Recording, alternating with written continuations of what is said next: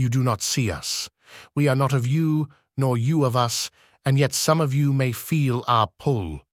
We have tied you to a destiny and connected each of you to each other, a string from one to another that pulls and ties and unravels.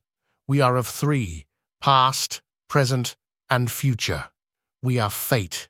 Untouched, unbiased, long have we existed to twist your lives. Some fates are less fortunate than others. Some fates only serve the purpose of pushing others towards theirs. Some fates offer the spoils that every person longs for. We decide, we follow, we tug on the string. Elliot is late for work today. By our design, he has not awoken from his alarm. Such a trivial device, as if it could change our work. Nevertheless, he tries and tries again. He is not a foolish young man, and like everyone else, he has dreams and goals that he wishes to attain. We know of your desires, your hopes, your wishes.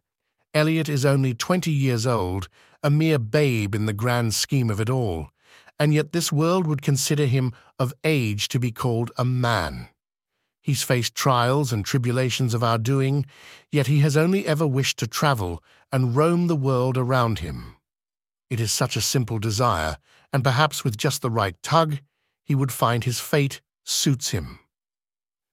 He works at a simple coffee shop down the street as a way to make ends meet. He was passing by 9 months ago and saw them hanging a sign on the door. Not by coincidence, but by us fate.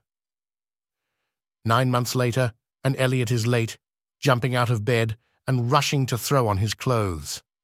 Of course he will make it out the door by the skin of his teeth, but there will be traffic stopping him in his tracks.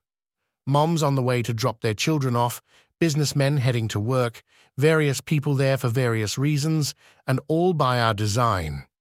Elliot will be late to work by exactly 5 minutes and 32 seconds.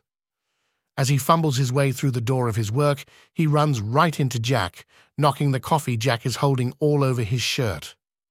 Jack had decided to stop for coffee that morning after he'd had a poor night of sleep and woke up to his coffee pot malfunctioning.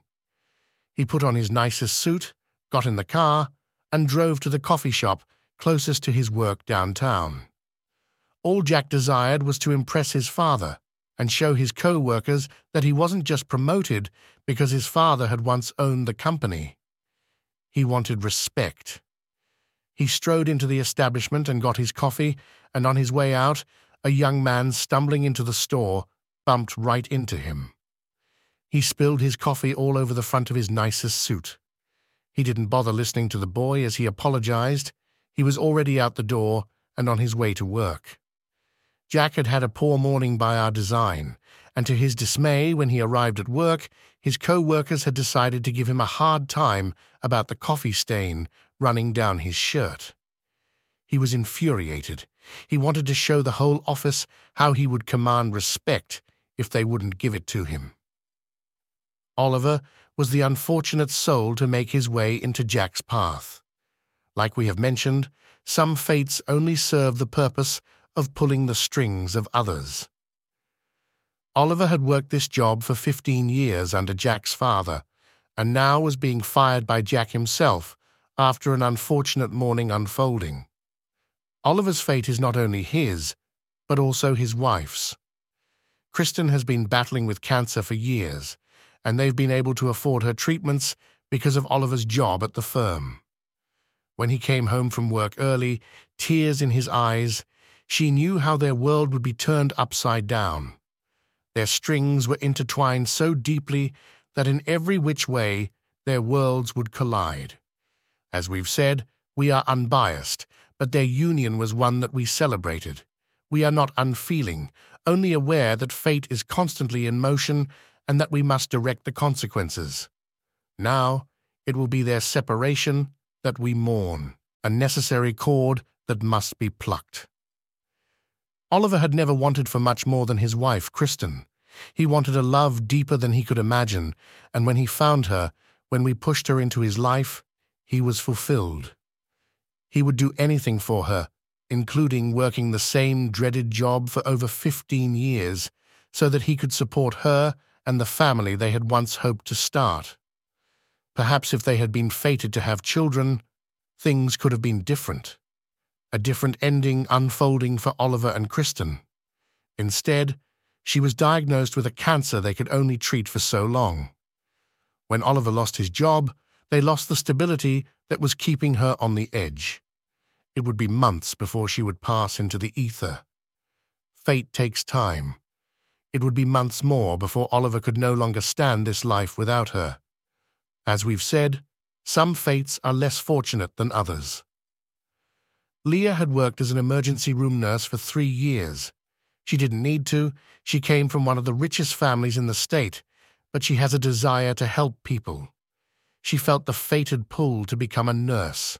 She could quit her job and live 10 different lives of luxury. Instead, she is there when a man is brought into trauma after having leapt off a nearby overpass. Amazingly, he was still in and out of consciousness, his eyes fluttering open and then shut again as she called out his name, Oliver. He only mutters his wife's name over and over again as the trauma surgeons work to figure out his current state. Leah could have left, but she felt our pull to stay with him, holding his hand. She would hear words tossed around about him, how he likely wouldn't make it. In the rush of adrenaline before he left this world, he grabbed Leah's arm and said how he couldn't live without her. He'd never done anything more than want her. He had her, and then she was gone. These words impacted Leah to her core. His eyes were filled with sorrow. She wondered about his wife, the life he had lived, and the life he hadn't lived. She remembered him and his wife from not long ago when she had come into the emergency room with an upper respiratory infection. She'd been in and out of the hospital, choosing to leave each time because she didn't want to live the last of her life in a hospital room. But that night, it would be her last. Her fate was chosen, and Leah's fate sent reeling on a different path when she saw the husband come in. Leah didn't leave the hospital until early the next morning, when Oliver's life had too come to an end. Leah was a spectacular young woman. She had only ever wanted to help people.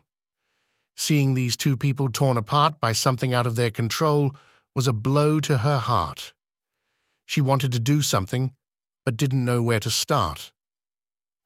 That morning, she left the hospital and just began walking down the street. In her mind, she was aimless, but we knew where she would go, her path already chosen and her strings already being tugged. She wanders until she feels she can walk no further and finds herself walking into a coffee shop. She sits down at a table when a young man with kind eyes approaches her. He smiles and asks if he can get her anything. Leah does not know how this young man has been burdened, how he lost his parents at a young age, how he fought his way through the foster system, how he works so hard at this small coffee shop to pay his bills and occasionally make somebody smile.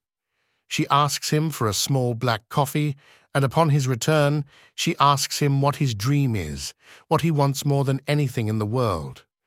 He tells her he wants to travel, he wants to wander, and bring joy to everyone he meets. She smiles at his name tag, the same name as her brother. Elliot watches as the woman leaves and is left in tears when he reads the note she left and a check with enough money to travel the world twice. The note says that life is too short. Elliot's fate was decided, all their lives intertwined. Fate is but a string.